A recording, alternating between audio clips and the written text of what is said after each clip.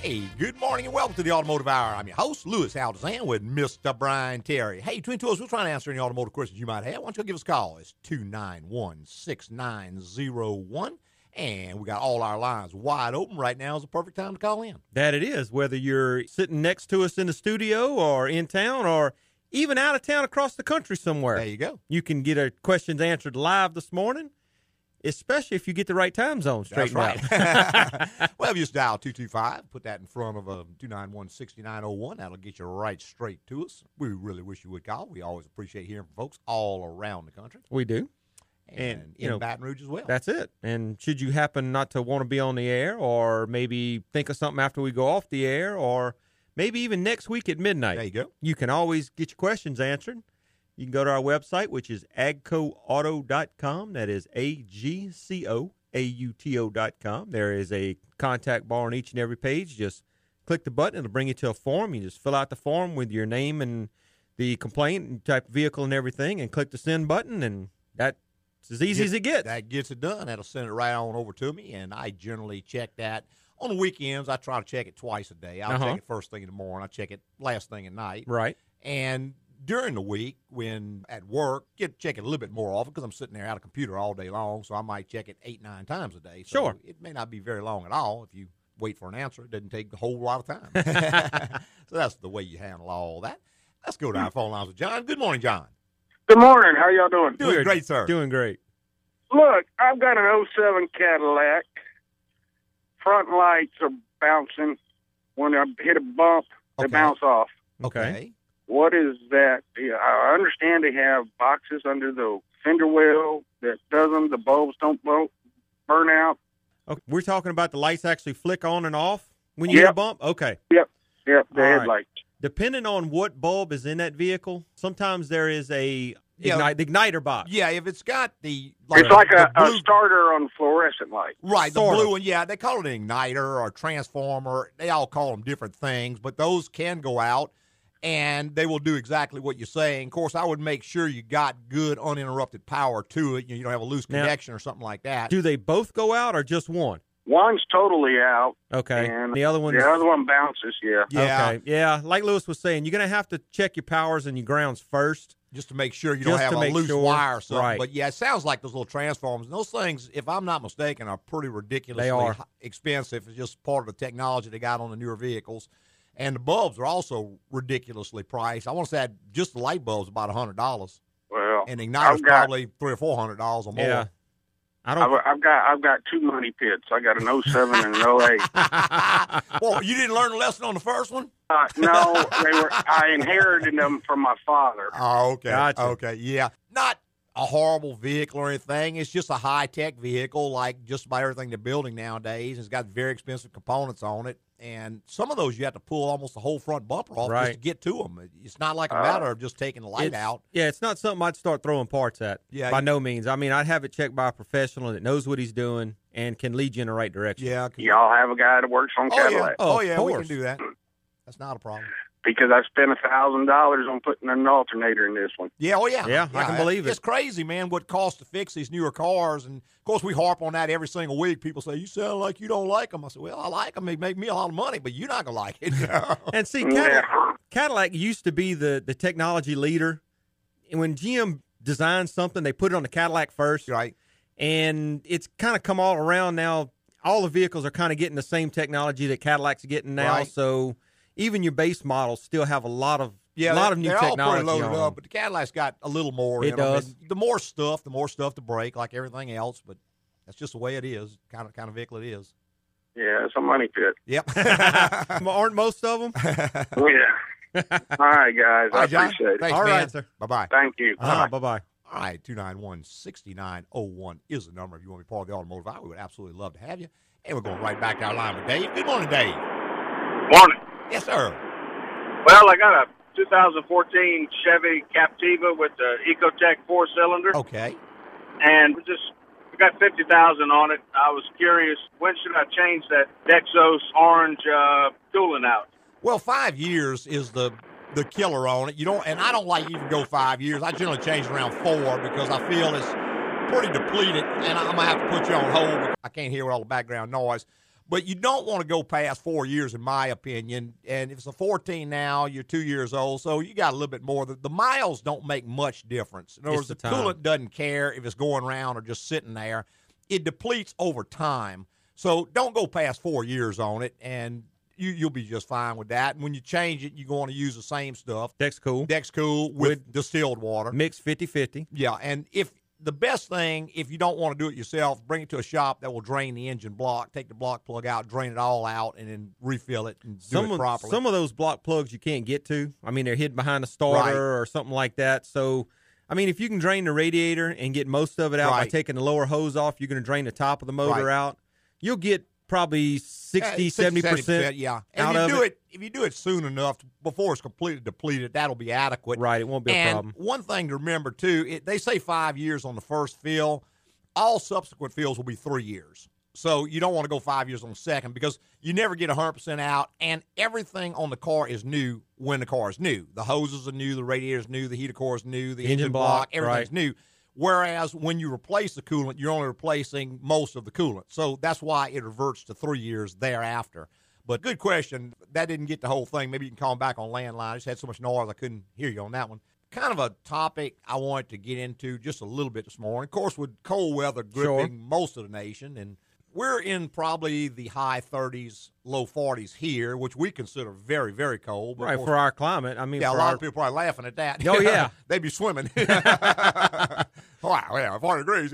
But cold weather has many effects on a vehicle. It does. And the best way to deal with that is to be prepared for it before it happens. Sure. Kind of like Jack Kennedy, you don't fix the roof when it's raining. That's right. And you be prepared for it. One of the first things, of course, is coolant / antifreeze. And ironically, antifreeze, as far as freezing, is not much of a problem because it remains glycol no matter what. If it's 20 years old, it's still glycol. Right. And glycol still is going to offer freeze protection. So it's not that it's going to lose the freeze protection, the engine's going to freeze so much. Well, especially in our climate. Right. You know, it barely gets down to 32 here, sometimes in the upper 20s, and it doesn't last for a couple hours at a time. Right. Now, maybe up north in Canada or something like that, there's, a big change in climate, so you'd have to go about it a different way. But, yeah, like you were saying. Yeah, freeze is not such an issue, but what is a major issue is the corrosion protection. Correct. Because coolant does more than just protect from freezing.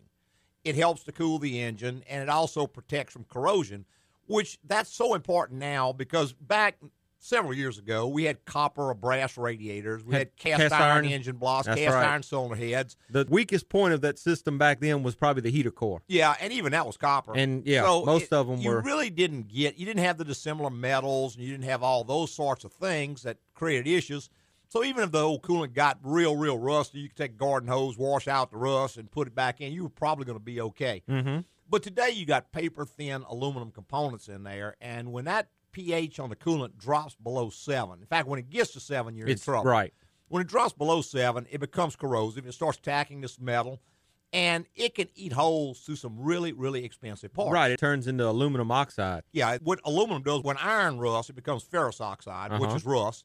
Well, when aluminum corrodes, it becomes aluminum oxide, which is an abrasive. Sure. So you get a double whammy. Not only is it abrading and corroding the metals, but you have this abrasive going around the cooling system, which is wearing these metals from the inside. Correct. Things like a heater core where that water changes direction several times flowing through the core, and it's flowing pretty fast. And it's not a gradual change. It's an immediate 180-degree change. Right. So when that water hits that first curve, it tends to start digging into that. Well, that's right. That curve, and it'll eat a hole in it pretty quick. Almost like sandblasting is exactly the abrasives in the coolant that's flowing through there. So it doesn't take very, very long to eat a hole through a heater core. Mm-hmm. Now, that's bad enough because a heater core probably costs $100 or so. But the problem with most heater cores is they're buried inside the evaporator case underneath the dash. Correct. And when they built this car, they put the evaporator and they put the heater core in a plastic case, 2 parts, hooked them together with screws or whatever, bolted them to the firewall, and then put the dashboard on top of it. Exactly. It's not like the cars back in the day that the dashboard was welded into the car. It was part of the structure. And you could reach underneath and you could get to the heater core box was designed to be taken out without taking a dash out. But today's vehicles, like Lewis was saying, all that stuff is bolted in on top of each other. Right. And that heater core box is the first thing that goes in. Probably one of the very first things. Then they put the dash in. Of course, then they put the consoles and the seats and the steering wheel and all that, sound system. So the point is, when it has to be removed, there is an awful lot of componentry that's going to have to come out of the vehicle even to get to it, to gain access to it. And that equals labor cost. That equals a very high labor cost because it can be anywhere from 8 to 14 to 16 hours on some vehicles. Sure. At roughly $100 an hour in most shops. So it can get very expensive very, very quick. Not only that, but most of them are inside of a case with the evaporator core, which means the air conditioner has to be discharged, correct, recharged. Some cars have a real problem with evaporator cores, so you say, okay, well, while we're here, we might as well change the evaporator core. We'll throw another $300 or $400 there. Exactly. So, $2,000. Yeah, you get real expensive real fast. And if you don't solve the problem, you'll be doing it again. You'll be doing it again. That's very, very common. We see that a lot with Ford trucks where they had some trouble with electrolysis on those trucks. Evaporator core goes out at relatively low mileage. Mm-hmm. Well, somebody goes in, they change the evaporator core. It lasts about 3 to 6 months, and then it's leaking again. Right. Well, if you must have got a bad one. So go through it all again, tear it all out, change it again. 3 to 6 months, it's bad again. And what it is, you've got electrolysis going on in this system, which is the absolute devil to treat. Very difficult. That no one has diagnosed yet. Yeah, and if you don't diagnose it, it's even worse because it just ravishes all this metal and eats it up very, very quickly. Left untreated, it'll eat up the radiator, eat up the head gaskets, maybe eat up the cylinder heads on the vehicle. And by electrolysis, what we mean is it creates a small voltage. Yes, a battery. It turns to battery, and you have an anode and cathode, and it's consuming the metal, the dissimilar metals, to make voltage. You can take a voltmeter, drop it into the neck of the radiator, into the coolant, touch the fluid, and touch the other to the ground of the engine or the ground of the battery, and you'll see it producing about a half a volt. Right. What you've got is a great big battery consuming your metal in your vehicle, and usually the heater core being it's the thinnest now. That usually goes the first thing. Fastest. It's generally the smallest area and one of the thinnest parts of the body. Small physical area equals less metal to dissipate the charge. Correct. Radiators are also very, very thin. They are. But they're physically much larger, so it just takes a little bit longer on that. So that's kind of the second part of the whammy. Right. Hey, we're going to talk some more about that and everything else as soon as we get back from this first break.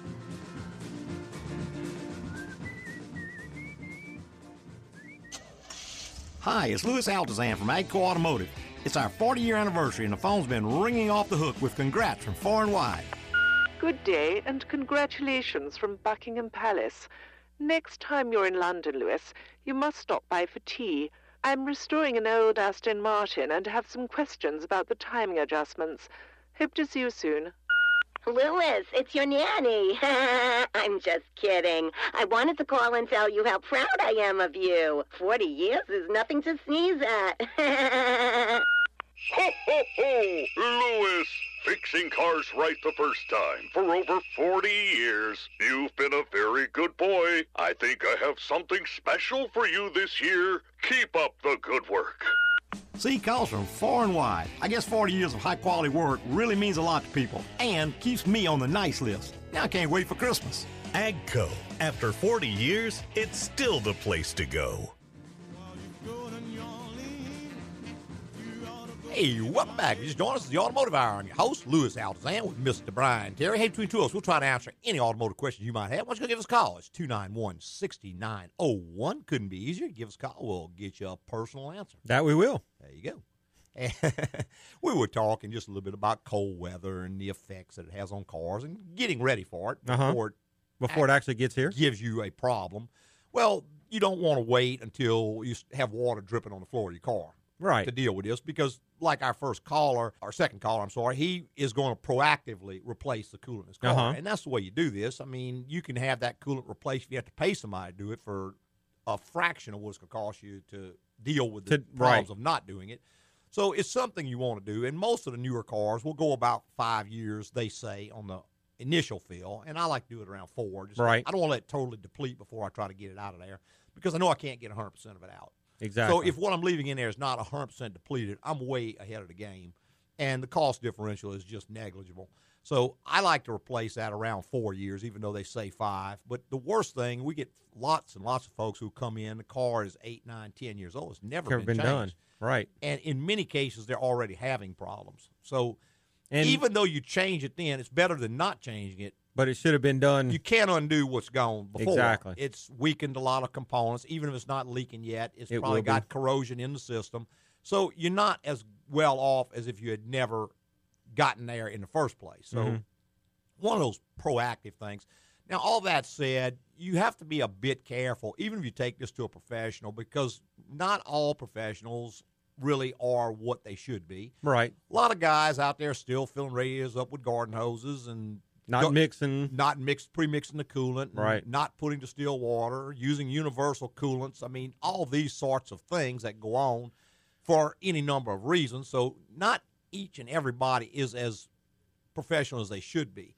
And a lot of people say, well, I'll go to a dealership. Well, that doesn't guarantee anything. That's because right. I've seen an awful lot of cars come to us from dealerships, the coolant improperly mixed, right? Not completely changed, pH on it low. We had one come in, and the pH on it was so high because what they had done is they just dumped coolant into it. They didn't put water with it. Right. I've seen people do that before. Because some's good doesn't mean more's better. It's supposed to be a 50-50 There's a reason mix. there's a mix. That's right, because the water does the cooling and the coolant does the protecting. Correct. So it needs half and half in this region, half one, half the other, pre-mixed before you dump it into the engine. I like to pre-mix it. That way you know it's mixed.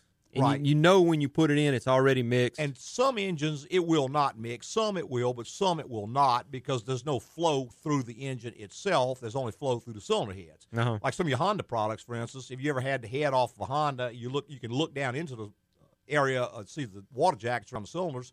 There's no flow there. It's just like a container. Right. And so if you dump that coolant in, it's going to go down to the lowest point, which is down in those cylinder walls, and it's just going to sit there. And the water's going to go around the cylinder head. Mm-hmm. So you've just basically done absolutely no good. You're going to overheat the cylinders because you have no water to cool them, and you're going to corrode the cylinder head because you have no coolant to protect it. So you always want to pre-mix that before dumping it into the engine. I've noticed with Honda's new blue coolant, it comes pre-mixed. Right. To help prevent that. Well, that prevents that problem because it's already pre-mixed, so you don't have to worry about that issue. That's the blue coolant. Right, the blue Honda, and same thing with the pink Toyota. Toyota, right. You had the long life, which was red, and you have the super long life, which is pink. And more of the manufacturers are going to that simply because people would not use distilled water and would not pre-mix the coolant. Mm-hmm. And it's very good because it does it for you. The only problem is you're paying for water. half of the coolant you would be paying for. It costs almost as much as the original concentrate did, but you're only getting half as much product. Correct. So it takes twice as much to do the job. So I know when it first came out, the parts guy said, "Oh yeah, it's cheaper than the other." I said, "Well, how's it cheaper?" Said, "Well, the other stuff's like $22. This is only $19." I said, "Yeah, but I'm only getting half as much. Exactly, it takes twice as much to do the job." But I didn't think of that. Yeah, they look at it as a full gallon. It's not a gallon of concentrate. Yeah, both of them are a gallon, but the other one makes 2 gallons. Right. So, let's go back to our farms. Bruce, good morning, Bruce. Good morning. How you doing? Doing great, sir. Doing great. I heard you say on the air about electrical parts that you can't buy new parts to put on to change.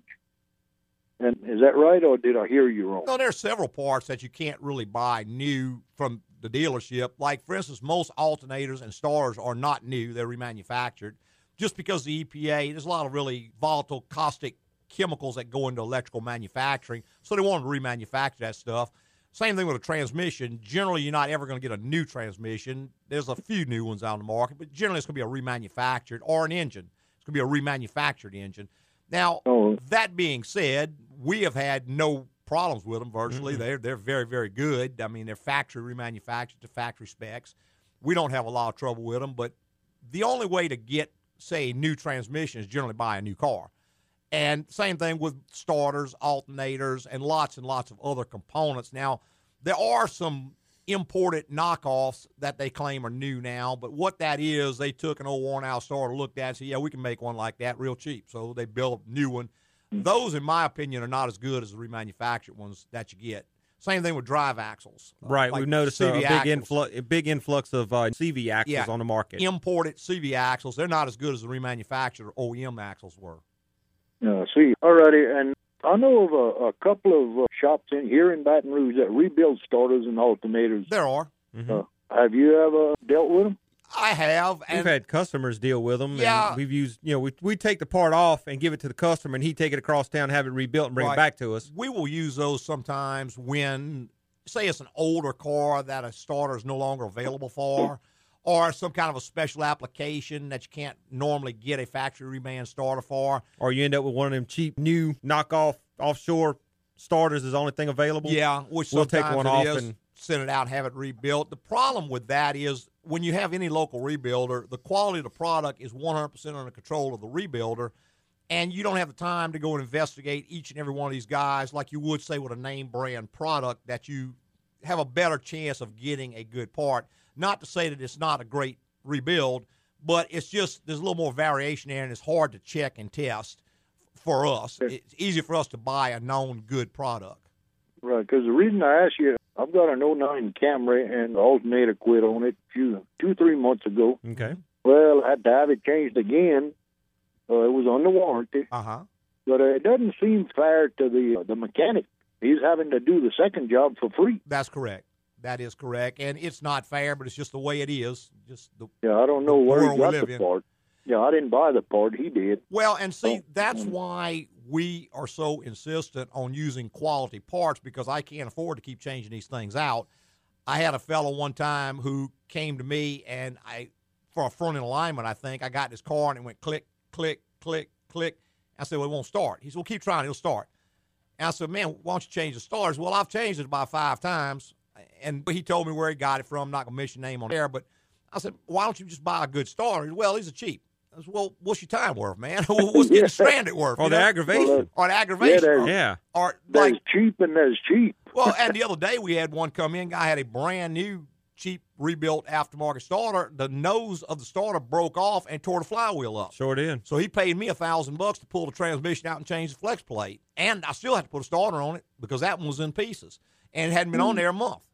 So you can have a lot of collateral damage that you really can't. Yeah, it's unforeseen. Yeah, unforeseen. So, yeah, I can't afford cheap parts, man. Cheap parts just cost way too much for me. Well, I agree with that. And one other question I'll let you go. About I guess almost everything comes with a donut spare in them now. Spare tire. Virtually, yeah. Most of your cars do. A few Toyotas, some of the Toyota SUVs still have a full-size right, spare. Right, pickups have a full size. Can those things be replaced? Well, yeah. They do sell them as an assembly. The wheel and tire comes together as an assembly. They're pretty expensive, and they're discontinuing most of them. So we're having a real problem where they've been discontinued and the old one's coming apart. And about all you can do is try to go to a junkyard, but again, it's probably going to be about the kind of shape as that one. Right. But, yeah, that's getting to be a real problem. Yes, all right. Well, that pretty much answers my question. All right, Mr. Bruce. Thank you, sir. Thank you. Bye-bye. Bye-bye. Uh-huh. I'm not aware of anyone that is actually making a tire that goes on that There realm. is a handful of them, but they're few and far between, only a limited number of sizes, and they're very expensive. Gotcha. Hey, got to take one more little break, but we'll be right back with more on the Automotive Hour. Hi, folks. Louis Altazan here from AGCO Automotive. Our team is celebrating 40 years in business, and we're getting congratulatory calls from all kinds of characters, and I do mean characters. Zoinks! You know, Louis, me and Scoob will never forget the time that you fixed the alignment on the Mystery Machine. 40 years is really far out, man. Louis, there's a lot of lily-livered varmints out in the automotive world, but not you. You're the best north, south, east, and west of the Pecos. Hats off to 40 years, partner. Go! 40 years is almost higher than I can count. My only complaint is that you don't give away free donuts. Donuts. Well, it seems like high-quality automotive care in this day and age is still appreciated. I just can't believe all these characters really called. Oh, well, they always say I am quite an animated guy. AGCO. After 40 years, it's still the place to go.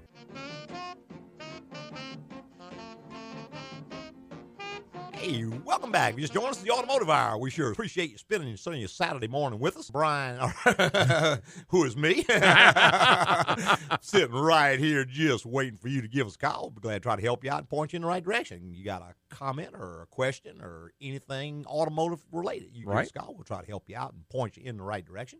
We were talking a little about cold weather and some of its effects on cars and getting the car ready and one thing and another. And, of course, we talked about coolant and its effects on a car. Now, another real prevalent thing that we see this time of year and those are dead batteries. Sure. And the reason being, the battery during the summer, a battery is optimized for about 70 to 80 degrees. That's what it's designed to operate at. Right. And during the summer, underhood temperatures can easily exceed, in this area, 120 degrees or Easily. more. So what happens with any chemical reaction, when you add heat, you're going to accelerate the reaction. Okay. So you've got a battery that produces 100% at, say, 80 degrees. Well, when it goes to 120 degrees, it's running at about 125, 130% efficiency, which is using up the lead and the acid and stuff in the battery much faster. So that is what kills the battery, is this heat in the summer. It's using it up really, really quick. But because it's operating at, say, 125%, it can cover. Let's say it's diminished by 25%. Well, it's still got 100% of the power it needs. Sure. But now let's go the first cold day. Now what happens, because it's optimized for 80, the temperature outside is 40 degrees. Well, now maybe it's only operating at 50% of its efficiency, which if it was a good, solid battery, it could probably still deal with that because it's oversized to a degree. Mm-hmm. But it was only about 75% of that available to start with because of the damage from the summer. Well, now you'd cut that in half again, and you got a dead battery. Sure. That's why we always say the heat kills the battery and the cold reveals it. That's why batteries tend to show up this time of year, and everybody says, well, the cold killed the battery. Well, no, actually, the heat during the summer killed the battery. It's just the cold reveals the problem for you. Now, another big, big problem we see, especially with folks who don't use their cars a lot, and that is the battery never gets fully charged. And when a battery sits partially discharged, that is one of the things that leads to sulfation, which is the number one killer of batteries. Mm-hmm. When you discharge a battery, sulfur from the sulfuric acid forms on the plates, which is detrimental to the battery. When you charge it, if you do it quick enough, the sulfur goes back into the water and becomes sulfuric acid again, and the plates become lead again. But if it's allowed to remain on there, it bonds won't come off with charging. And this is where, if you don't fully recharge the battery almost immediately, you start to lose capacity on the battery. Every time it's discharged, you lose capacity. And if it's not immediately recharged, it's sort of a cumulative effect. Right. It's actually designed, the battery is designed to do that. It charges and discharges to a certain rate. Right. By the vehicle's charging system. It has to be 100% recharged immediately. Exactly. And the problem is charging systems today are much bigger than they used to be, but relative to the load, they're much smaller than they used to be. Correct. For instance, back several years ago, you may have had a 40-amp alternator on your car, but the car probably only drew about 20 amps. So you had about 50% extra capacity there to charge the battery and do what it needed to do. Correct. Cars today will often have a 100, 110-amp alternator, but the load will probably be 95 to 100 amps. Sure. So you have between 5 and 10% additional capacity to charge that battery. Now, where I'm going with all this is it takes time, and a motor has to be turning at speed in order to charge. For instance, a lot of people think because they don't drive their car very much, they just go out in the driveway, crank it up, and let it sit there and run, it's going to charge the battery. Well, that's not going to happen because at an idle, that alternator is only turning about 600 RPM. All right, it's not turning fast enough. Right. A 110-amp alternator at 600 RPM is probably only putting out about 60 or 70 amps. Sure. If you speed it up to 2,000 RPM, now then it's you putting can out get the full 110 amps.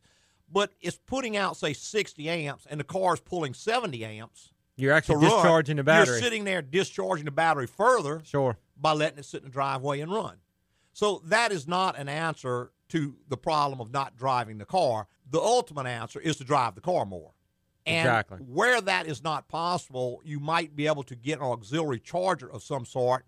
Very important there, you don't want to get just a regular old battery charger because if you overcharge the battery, you're doing damage. You're also damaging it. Correct. It can only be overcharged a limited number of times before you can permanently damage the battery. There are a lot of slow chargers or maintenance chargers on the market now that do a real good job. Right. Some of them you plug in the electricity of the house and hook to the battery and it keeps a charge on it. Some of them have a solar panel. That's right. You just kind of stick on the windshield and then hook the rest of the component to the battery. That's right. And the sun keeps the charge up on the battery. It uses the sun for power instead of electricity. Right, and it doesn't need a whole lot because in this area we probably have 10 to 12 hours of sunlight even this time of year. So it can do a little trickle charge all day long. It Mm-hmm. can build that battery up and maintain it pretty well. And that's the key. After you get it built back up, you need to maintain it. Right. And a lot of those chargers will take, once they sense a full charge on the battery, Right. then they'll turn down and they'll just do a maintenance Right. charge to the battery. Or they'll just cut off Or and cut then come off back and- on when Correct. it's necessary. They can also change their charge rates. For instance, if they sense that the battery is sulfated, that means it's got sulfur buildup. They're going to come in at one charge rate to try to knock the sulfur off, then shift to another charge rate to avoid overcharging. That's where anything that's got a computer chip in it can generally do that. Correct. The old battery chargers that just had a transformer and Right, it was just a plug, and you kept the a rectifier, all it did is it converted 120 volts in the wall or 110 volts in the wall down to 12 volts DC. The rectifier converted from AC to DC, and it just put out 30, 40 amps all the time. Those were fine on the older cars. And it was But up to you to maintain them too. You could still overcharge a battery with them if That you is correct. keep an eye on them. And so you got to be very, very careful with that. And you don't have to pay a tremendous amount of money. I would think for probably 30, 40 bucks, you could buy a pretty nice charger, maybe less than that. I don't know. Depends. But read the literature that comes with it. Just make sure it says something about solid state control or internal processor or variable charge rates. I know a lot of your antique guys that have antique or Right. classic cars that they don't drive very much. They have there's a few companies out that cater to those types of environments, and those are pretty good for just all around charging on any vehicle. That's right. And we have a lot of customers that maybe they're retired and they just don't use their cars that much. Many times it's a husband and a wife, and They don't use both cars. they both want Right. a car, which I understand. One day they might both want to go somewhere. But between the two of them, they may only put maybe a couple hundred miles a month on their Sure. car. Sure. And they continually have problems with batteries. Generally, a very good battery will last about a year in their car because it's constantly in a state of discharge. And so even when they charge it, it'll last a while, but it shortens the life of the battery drastically. They're generally going to get about a year out of a very Right. good battery. Whereas if you were driving it every day with You the could get a same battery, you full could probably 3 get years. 3 years out Right. of it. And at 3 years, most batteries are pretty well gone. They are. They'll still start the car. They still got 8 or 10 volts in them, but Right. the computer system in the car needs to see 12 volts. That's Right. what everything is based on. Right. Is that 12-volt voltage. And when you get a PCM that starts seeing lower voltage than that, it starts doing some crazy It can things. do all kinds of weird stuff. And I just think it's very cost effective. When the battery hits 3 years, just take it out, get rid of it, and put a new battery in. Well, it's a whole lot cheaper than a tow bill. That's right. Plus a battery. Well, if a battery costs $90 and you change it at 3 years, it costs you $30 a year, $33 a year. Right. $30 a year. You push it out 4 years, what's the difference? And not much. Yeah, it costs you about $25 a year. So, And if you happen to have a record bill in between, $120 for a record bill if you just don't spin damage it. your car towing it. So, Exactly. Yeah, plus the inconvenience. So, yeah. It always seems that the battery goes dead in the most unopportune time. Well, on the way to your daughter's wedding or something. In the rain. In and, the rain. Yeah, it's 30 Yeah, degrees outside. That's right. It's just when it gets 3 years old, just Go do ahead yourself a favor, change it out, get a new battery, and that way you're ready for whatever comes along. Exactly. Let's go to our phone line with Herb. Good morning, Herb. Good morning. Good morning. You taught me one thing this morning. My boat, I keep it in a building, so my batteries seem to last a long time because they stay cool all the time. You know? Yeah. And also I wanted to say that I got a battery tender on both my batteries in it, and you made me think. So I got up and I cut it off and cut it back on, and it will go back to charging. It seems like it gets a surface charge, as It my does. daddy used to say. So you make it recognize what's going on, and it brings them.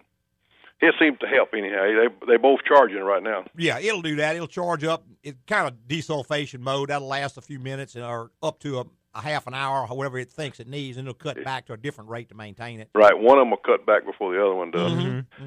Oh, that's all I wanted. I just want to share that. Okay, Herb. All right. Thanks, Thank man. you. Right, Bye. bye. You know, the thing about a marine battery is it's designed to be Right. discharged at a higher rate than a car battery is. Well, that's a different type of technology. A marine battery is what they call a deep cycle battery, which is different. A car battery is a cranking battery. Correct. A cranking battery produces a huge amount of amperage, but it can't be deep cycled. A deep cycle type battery is designed, it only produces maybe 75% as much peak amperage, but it can do it over a longer period of time. The difference is the size of the plates and the amount of acid inside the battery.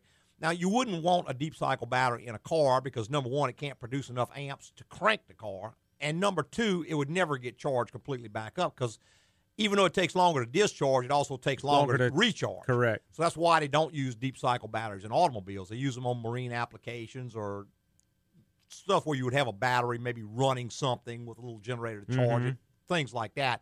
They can be discharged more than a cranking battery and will recover more. But it takes much longer to charge them, and they're not ever going to produce the same amount of crank. Right. You have what they call reserve capacity, which a deep cycle battery will be real high, called RC. But what they call CA, which is your cranking amps, or CCA, which is cold cranking amps, are going to be much lower on that battery.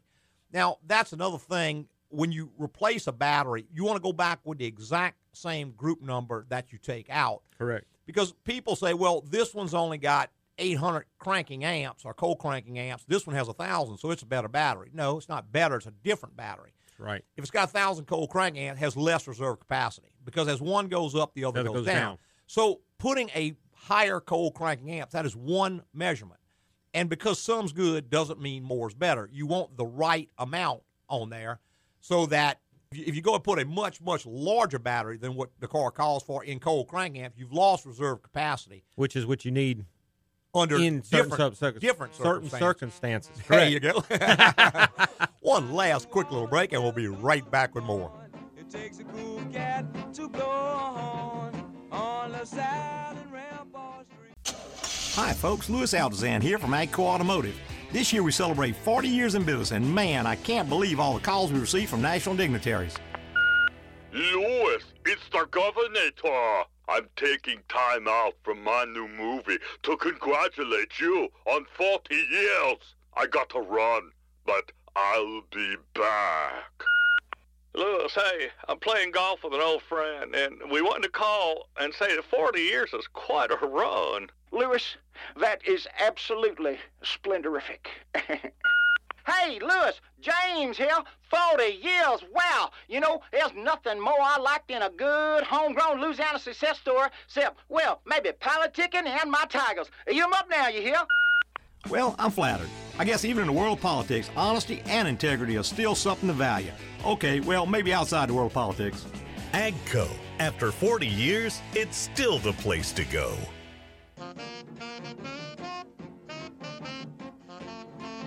Hey, welcome back. If you just joined us, it's the final segment of the Automotive Hour. I'm your host, Louis Altazan, president of AGCO Automotive. Got our lead tech, Mr. Brian Terry, right here in the co-pilot seat. Hey, between two of us, we're trying to answer any automotive questions you might have. Give us calls, 291-6901. Still got plenty of time. We'll get you an answer and try to help you out. That we do, that we will. There you go. We were talking about cold weather and the effect of cold weather on cars. And, you know, the third topic that I would like to mention, because we see this every year, about this time of year, we start to see a real spike in the number of automatic transmission problems that vehicles have. And that's not, again, for just coincidence or something. What happens with a transmission is that when the fluid is not replaced in it, the additives in that fluid start to go away. The fluid starts to thicken up and get just contaminants and what have you in it. Now, during the summer, the viscosity thins out because of the heat. And right. Everything works okay-ish. Maybe you got a little bit of a slip, a little harsh engagement, but you don't pay too much attention to it. Now, when the cold weather comes, a couple of things happen. Number one, the engine idles up much higher when it's cold. It does. You might notice when you start the car in the summer, the RPM are around 600 RPM, somewhere in there. In the winter, they might be 12 to 1,500 RPM. Right, because the outside temperature is actually the inside temperature of the engine. Right. So at 90 degrees outside, the engine is already at 90 degrees. That's right. And it doesn't take but maybe 2 minutes to warm it up to operating temp, whereas in the wintertime, the temperature's around 50, right, which is or 30 or whatever. Or whatever it is. Basically, that's the same temperature as the engine, so it takes longer to heat it up. It does, and the fuel in the engine doesn't atomize well at when it's that cold temperature, so it can't idle very efficiently. So what they do is the computer automatically raises the idle speed of the engine, rather. Whereas before it was a carburetor, it had a choke on it. Right, and it double fires the injectors and all that. The point is, with the engine running much faster now, when you reach over and drop it into reverse to back out of your driveway, the engine is running much faster, so you got a much higher shock load. If the fluid is thick and maybe the filter's restricted, it's already boosting the pressure up. Wham! Something breaks inside the transmission. Uh-huh. And it's not that a perfectly healthy transmission with good fluid would do this, but a marginal transmission, maybe high mileage, maybe you got 150,000 miles on it. Now you got a double whammy because the engine speed is accelerated, the fluid is thicker, the pressure's much higher. You slam it in gear and bam, something breaks. Well, correct. Now you're into a transmission rebuild.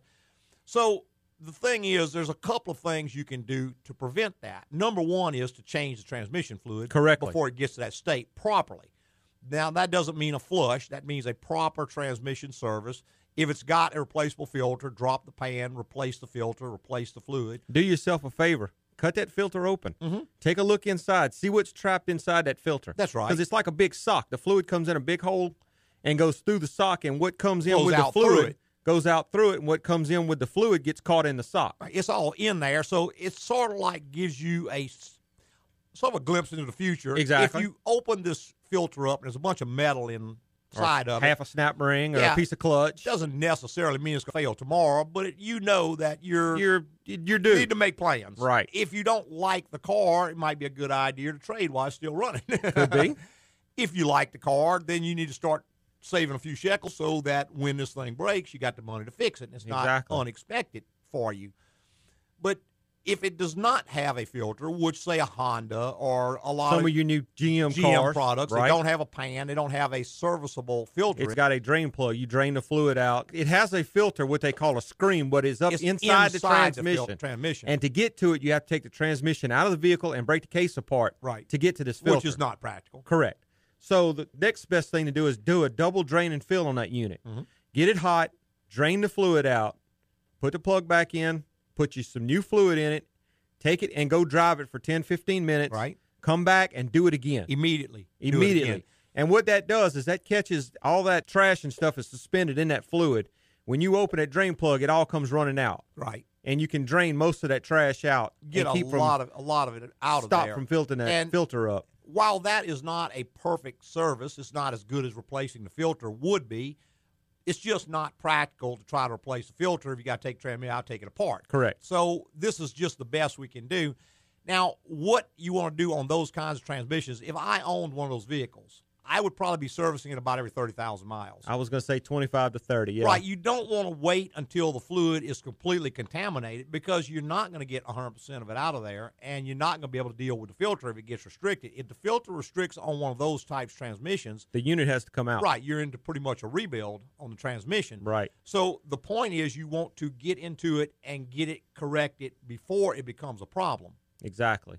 On a normal transmission, you can generally go about 50,000 miles on most of the newer stuff because almost all of it has synthetic fluid of one type or another. Mm-hmm. Your Toyotas are going to have WS, world standard. Most of your GMs are going to have Dexron 6, which is synthetic. Your Fords are going to have either Mercon 5 or SP or LV or one of the other synthetic fluids. Right. Chryslers have ATF plus 4. You have to go and make sure you get the right fluid, even if you're dealing with one vehicle, because one vehicle may have 3 different fluids. That's right. On the market. Especially Ford products. Yeah, Ford has 4. Oh, I don't know, more than that. They've got 5 or 6 different fluids. I know they got Mercon Premium, Mercon LV, SP, 5, and then I think there's a couple more in there. I don't know why they use so many different fluids, but they do. Different units. So your pickup 2010 Ford may not take the same as your Focus 2010 Ford. Correct. So even if it's the same manufacturer, same year model, does not mean it takes the same fluid, and you cannot interchange those fluids. You need to look in your owner's manual. It will say in your owner's manual, and a lot of times it will say on the dipstick. It'll repeat on the dipstick. If it has a dipstick. If it has a dipstick. A lot of your units do not have a dipstick anymore. Well, more and more, the newer transmissions do not have dipsticks. Correct. And for whatever reasons, they say it's because the need to have a perfectly accurate amount of fluid in the transmission is so high now that they can't rely on a dipstick, which doesn't really make too much sense to me. Yeah, me either. I think it's kind of part of they don't want anybody messing with them anymore. That's the cover story anyway. Yeah. Well, cars, as we've talked about many, many times, are basically designed to last about 100,000 miles now. Right. And they'll pretty much last 100,000 miles. Even if you don't service it, it will probably last 100,000 miles. It's just that after that, you're going to be probably throwing the car away. Sure. I can't afford to drive 100,000 miles and get rid of it. I got to change mine around 50 because I can't afford that extra 50,000 miles of wear and tear. I'm not going to throw the car away at 100. Exactly. I'm going to keep mine for 300, so I can't follow the same manufacturer recommendations. And people say, well, why do they do that? And I said, well, if you know any engineers, just ask them. If I ask you, how often do I need to do something, or what size do I need to do this job, they're going to ask me questions. Their answer is going to depend on the answers they get to that question. If I say the car has to last 100,000 miles, well, yeah, do this. It has to last 30,000. Well, then we do need this. to do this. Right. Right. They're going to have a different answer. Unfortunately, we don't get to ask them those questions. Somebody else makes that decision. And the guy who's making that decision is in the business of selling new cars. Sure. And nothing drives people to a new car faster than a big repair. Big repair bill. So exactly. That's kind of all factored in there on the newer cars. And I like to take the maintenance record, the maintenance application, and use the severe maintenance. Right. Go to severe. Don't use the normal. You're going to be a little closer to what you want to reality. I see the clock. We're just about out of time here. We're going to start winding on up.